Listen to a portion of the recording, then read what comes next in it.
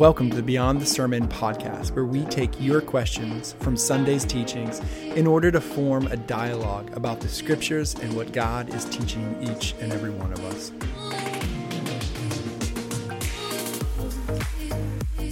Well, welcome back to the Beyond the Sermon podcast. Today is October 17th, and this morning we were in a really short passage, chapter 6, all the way through into chapter 8. So all of chapter 6, all of chapter 7, the first 3 verses of chapter 8. And Pastor Wayne was our teaching pastor this morning, and he's actually here joining me at the for our Beyond the Sermon podcast. So everybody right now say hi to Wayne. Hi, Wayne. Hi back. Did you hear them? I did. It was heartwarming. It was melodic. I loved it. Angelic. Yep. Yeah. So, Wayne, you this morning you told us Pastor Support Ministries here, but kind of, just give us a refresh. What does that look like for you on a weekly basis? Yeah, the general areas of responsibility have to do with communications and technology and operations. So I work with the staff under those areas as well as the volunteer teams kind of through them. And then as well, I'm involved pretty significantly in our planning rhythms as a whole with the ministry and some project management responsibilities as well. That's awesome. So what you're telling me is that this church doesn't just run itself. Correct. Yeah, we found out a number of years ago, probably 3 to 4 years ago now, that on average, if you were to count up all the items that go on our ministry calendar as events, we had about 4,500 of them. So that was a bit that's moving in all directions all at one time, and it's a great thing. A diverse church that loves to serve and has a lot of passion points, but trying to make sure that those things don't run into each other, and maybe even better than that, learn how to collaborate a little bit. Yeah, that's been the goal. Yeah, no, that's awesome. 4,500. I think if you aren't in the weeds here, right, you probably don't notice all of those things because there's so much that happens during the week or in rhythms that we don't see. And so I love that our building is always busy, that it feels like there's always somebody here, that it's not just church groups, but it's community groups and all those kind of things. So you help us manage all of that, and really to make sure that we can get the most out of this resource that God blessed us with here on George Washington Carver Avenue. And so that is phenomenal. In fact, right now we've got the Upward celebrations going on. Yep. So we've got flag football. Upward reaches almost 400 families a year. Yeah, it's amazing. So then they're using the gym, they're using classroom spaces, they're using the fields, they're using all kinds of things. And so to have space like that we can then offer it, and to have a guy like you who can help keep us sane and reasonably sane is awesome. So thanks for the way that you serve our body, and this morning bring in God's word. And so I think you do get the crown right now for the longest passage. What was it, 78 verses? Yeah, but I'm not going to wear that crown for very long. That's not. Anyways. Oh, there we go. Yeah. Well, as we're walking through the book of Acts, I think just a refresh here of why we're taking this in some larger chunks, right? You referenced, Joseph had 53 verses or 54 verses. I was just in a passage of 47 verses. Right. These are longer chunks than we would normally take in a sermon series. The reason that we're doing that is what you noted it this morning, and I thought it was a really beautiful thing you did as you read Story Time with Pastor Wayne. Yeah. You could have had milk and cookies. That would have been a really move. A comfy chair, too, probably would have been good, but maybe next time. Maybe next time. There we go. But the book of Acts is narrative. It is, other than the opening verses where Luke is addressing Theophilus, the guy that he is writing this story to, it is that. It's a story. It's a narrative of the early church and what's happening and what's going on. And so there's a lot that happens within the stories, but for our purpose in our sermon series, we want to take these bigger chunks, the whole story, so that we can trace the movement of God through them and what God is doing, kind of giving those 30,000-foot look at the story. And so you had a large section here today. You introduced Stephen, and then you walked through, Stephen's speech to the council, and then Stephen's death, and you even foreshadowed a character that we're going to run into here in chapter 9, that is Saul. And I love the way that you ended your sermon today, just about how what man intended for harm, right? You linked it back to Joseph. What man intended for harm, God intended for good. And even there, as we get the fortunate benefit of foreshadowing and knowing the forward coming of the story, that Paul is going to emerge as this apostle that's going to go reach the nations. And he's tied right into Stephen's story and what God intended for, or not what God intended for harm, what men intended for harm. God is going to use Stephen's faithfulness in this moment, and he is just going to begin to explode the gospel into the nations. And I just loved it. I love the way you ended it there and pushed our eyes towards that larger movement of what God's doing.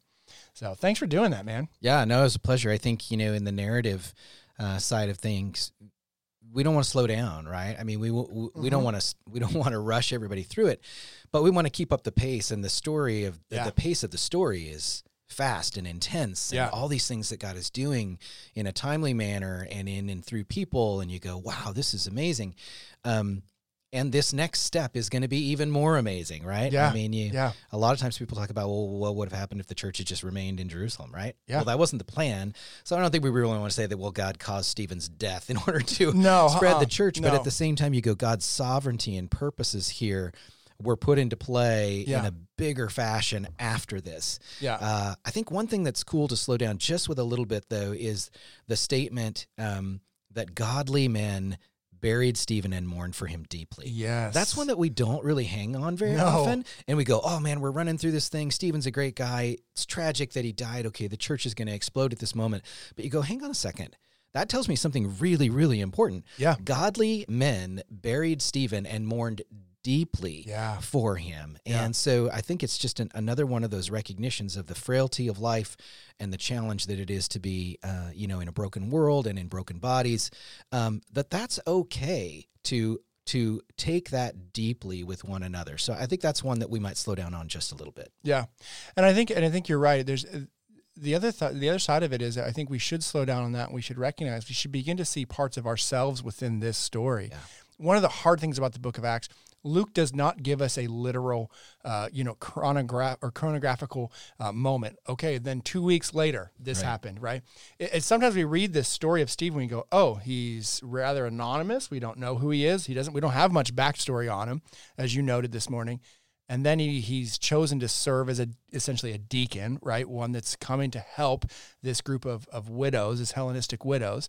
And then all of a sudden now he's before the council. Yeah. So is that 5 hours later? Right. Yeah. 2 days later. Yeah. He's and by the way, he's also performing miracles and great signs and wonders, right? And then he's dead. Right. So is this a 24-hour span? Luke doesn't always give us those details. And I don't think it's Luke's purpose to give us those details.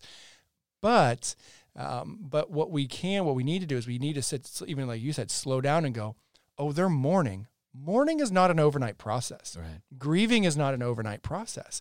So they must have been grieving and mourning for quite some time, And so it's just really helpful for us to see those cues and go, oh, okay, this thing is unfolding for some time. Yeah. And it's not just a flash overnight. It can feel that way. And like you said, the pace of Acts feels like it's running and rushing. And by the time we get to chapter 15, the Jerusalem Council, which you referenced this morning in your sermon, we're probably 10 years into the life of the early church. Yeah. So from chapter 1 to chapter 15, it takes 10 years. So this is over time that these things are happening, but the pace feels really quick. And so we want to sit in both of those, right? Yeah. So that's a good word there. As an author yourself, I noticed that as you were just kind of breaking down the narrative today, and I was like, oh, this is a guy that's really comfortable with telling a story. And so that was cool to see. Very cool to see.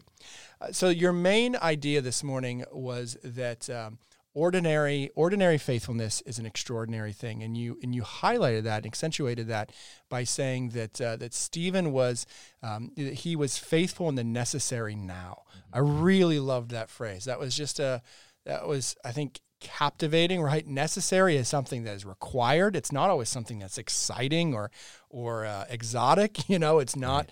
Right. It's just kind of necessary, right? I brush my teeth because it's necessary. I don't think anybody gets jazzed about brushing their teeth. Yeah, and thank you, because we're about 1.5 feet away from each other now. So yeah, you're welcome. You're welcome. Yeah, it's awesome. So I love that necessary now. There are things that we all do in life that right now that aren't necessarily fun. They're not interesting, but they're necessary. And how true is that even of our spiritual life? And so one of the questions that we got in is this, so how can I stay faithful in the necessary now? Or another way to ask that would be, what are some spiritual disciplines that help me be faithful in the necessary now? So just Wayne, from your life, kind of unpack what are the things, because Stephen does. The reason he's chosen to serve is because he was faithful. So before he's chosen to serve, he's faithful in really relatively boring, normal things. So what are some things that you cultivate in your life to help you be faithful in the necessary now? Yeah, I think we've all heard the list, and so it's just not going to be any surprise to anybody. But consistency, right? Sometimes we think of consistency as like perfection, right? So if I missed a day in the scripture, or if I didn't spend as much time as I wanted to, I can feel bad about that. Or maybe my prayer life is feeling like, okay, it's a little perfunctory. I'm kind of walking through the steps, but I'd like it to be more vibrant. All those kind of sort of head games that we play sometimes, I think are, they don't help. Amen. I think they don't help us. And so I think the realization that there are just things that God's given us to connect with him through his word, with each other, even through service and community, right? Yeah. I mean, how much do you grow over time by serving side by side with brothers and sisters in Christ in causes and things that are important to the kingdom? Yeah. So there's all these ways that sort of, again, I think have a cumulative effect over time. And it's much, much harder to see either when A, you're young in terms of years, or you're B, young in terms of your years of faith. Yeah. Because you just don't have that horizon to look at. But the older you get in either of those respects, you start to go, oh, it did matter, right? Even what felt like feeble attempts at times, but they were consistent, have amounted to something. Yeah. And I trust that God is going to build those in me and do things through me over time. So I think it's a little bit of sort of pushing back those messages we get sometimes.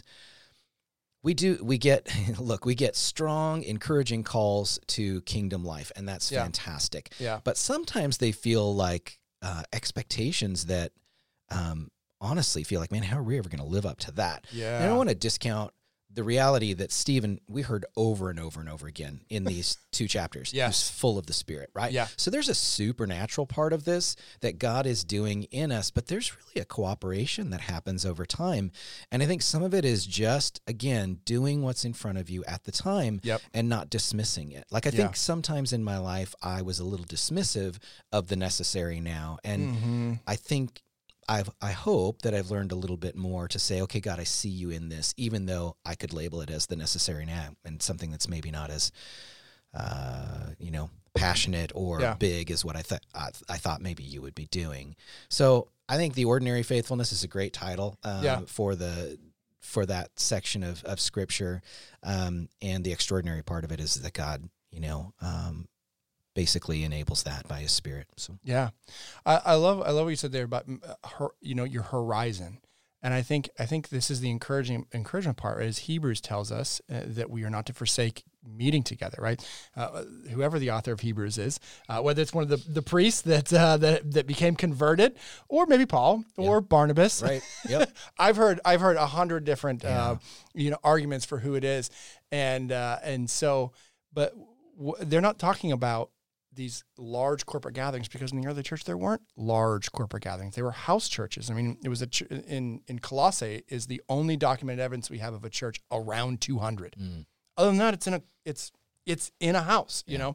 So don't forsake meeting with one another. Why? Well, because all of a sudden that expands your horizon of faith, right? So whether you're young in years or young in years of following Jesus, having those other people around you, that expands that horizon. So when you can go say, man, it doesn't feel like reading the Bible's not coming alive. The Bible is boring. How do you do this? And you can have somebody who's going, well, I've been reading the Bible for 30 years. It is going to be boring sometimes. Let me share how I keep working through that and how I've seen that over those long years of consistent faithfulness build deep fruit in my life. So I think some of it. Picture. Oh yeah, and I was going to say that I think some of it is just not giving up. Honestly, I think that the bigger part of living a life of faith in Christ is literally just not giving up, because there's so many opportunities where you do feel like at times, you know what, I just I don't feel like I have what it takes here, or things aren't going the way I thought or whatever, but not giving up. And so maybe there's a little bit of holy stubbornness that we need to build into ourselves and just say, no, I am not going to give up on this. God showed himself to me in a way that allows me to at least take one more step. Yeah. I can just take one more step. And if I can take one more step, then I can take one more step after that. Amen. Yeah. With those, and the steps aren't complicated, right? I think we often want to look under the hood for the secret sauce. Yeah. What's the thing I don't know, or I haven't been taught yet? Or which is tartar sauce with fries, though. If you're from the West Coast. And tartar sauce with fries is actually a really good combo. Yeah. Yeah. So.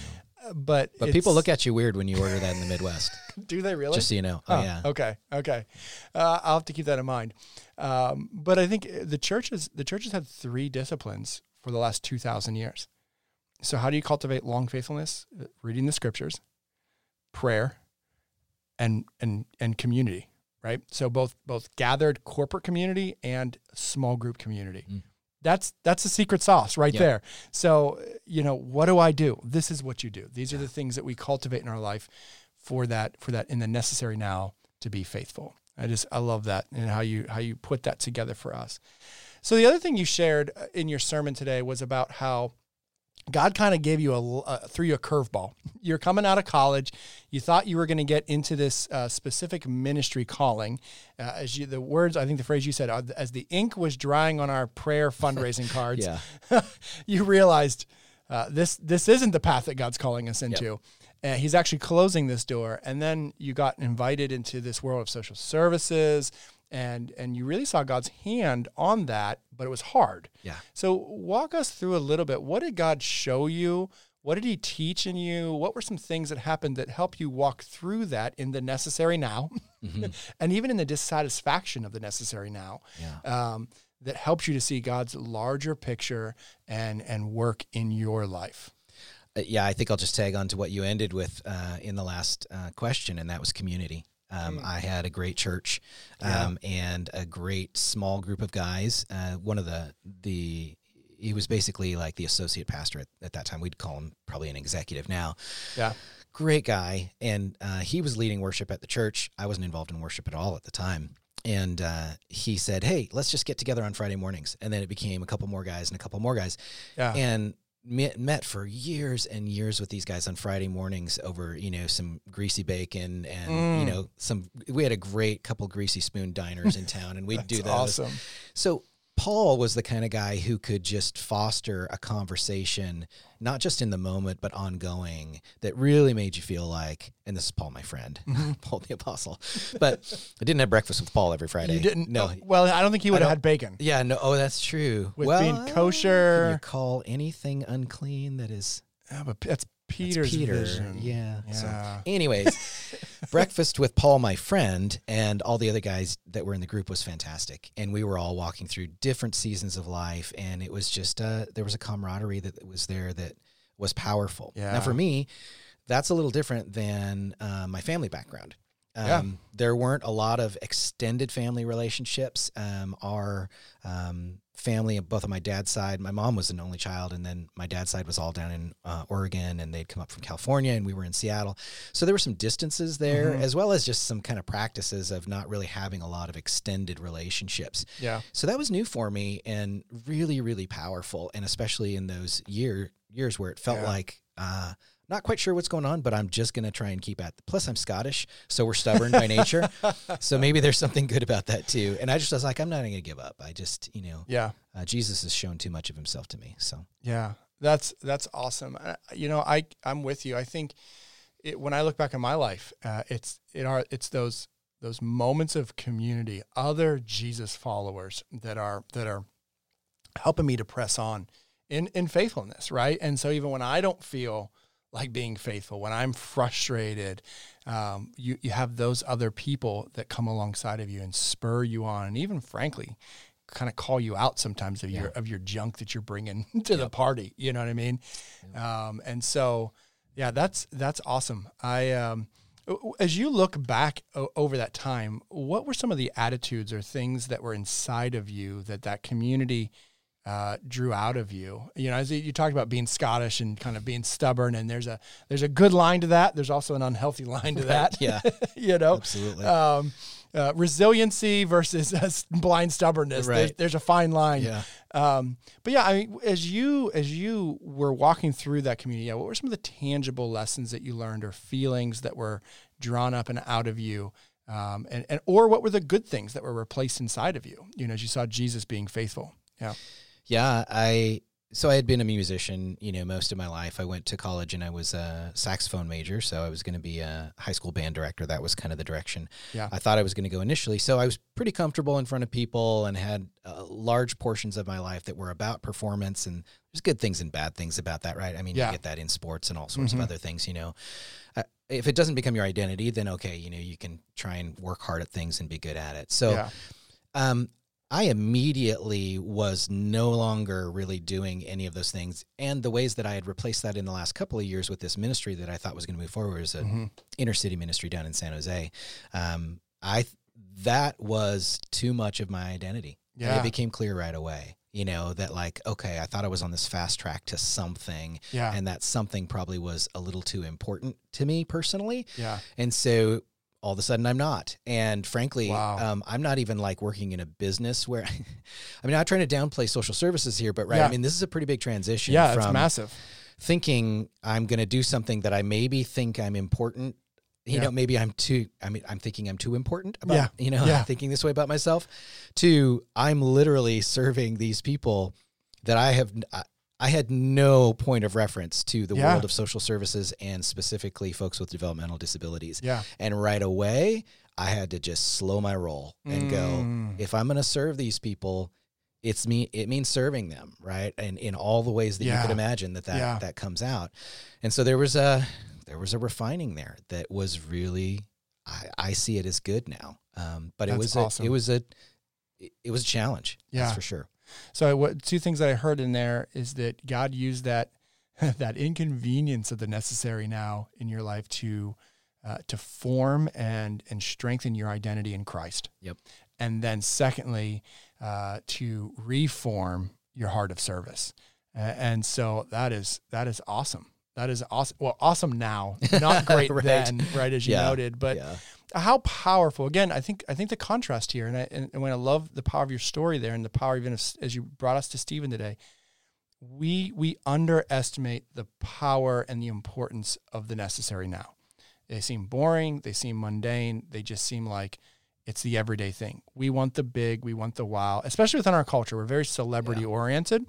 And yet there is a deep, powerful, long work of God that is often and significantly found in the normal, right? In the necessary now. And so thanks for just opening up and sharing about that, because I think that gives us a really good picture and a really strong picture of what Jesus wants to do in us, even in the normal, mundane things of life, that ordinary faithfulness. And that's just critical for our journey with Jesus. So, well, Wayne, thanks again for joining us here and just unpacking and wrestling through some of these questions here. Again, loved that there's no secret sauce to this thing of Jesus. It's reading the Bible, being in prayer, and being in community, both gathered corporate worship and in small group community, and how that expands our horizon to help us kind of see the forest through the trees spiritually and be motivated to be faithful even in the boring, regular, everyday things. So, Wayne, thanks again for joining us, man. Yeah. Amen. All right. We'll catch you guys next Sunday and with a story about an Ethiopian eunuch who gets baptized. See you then.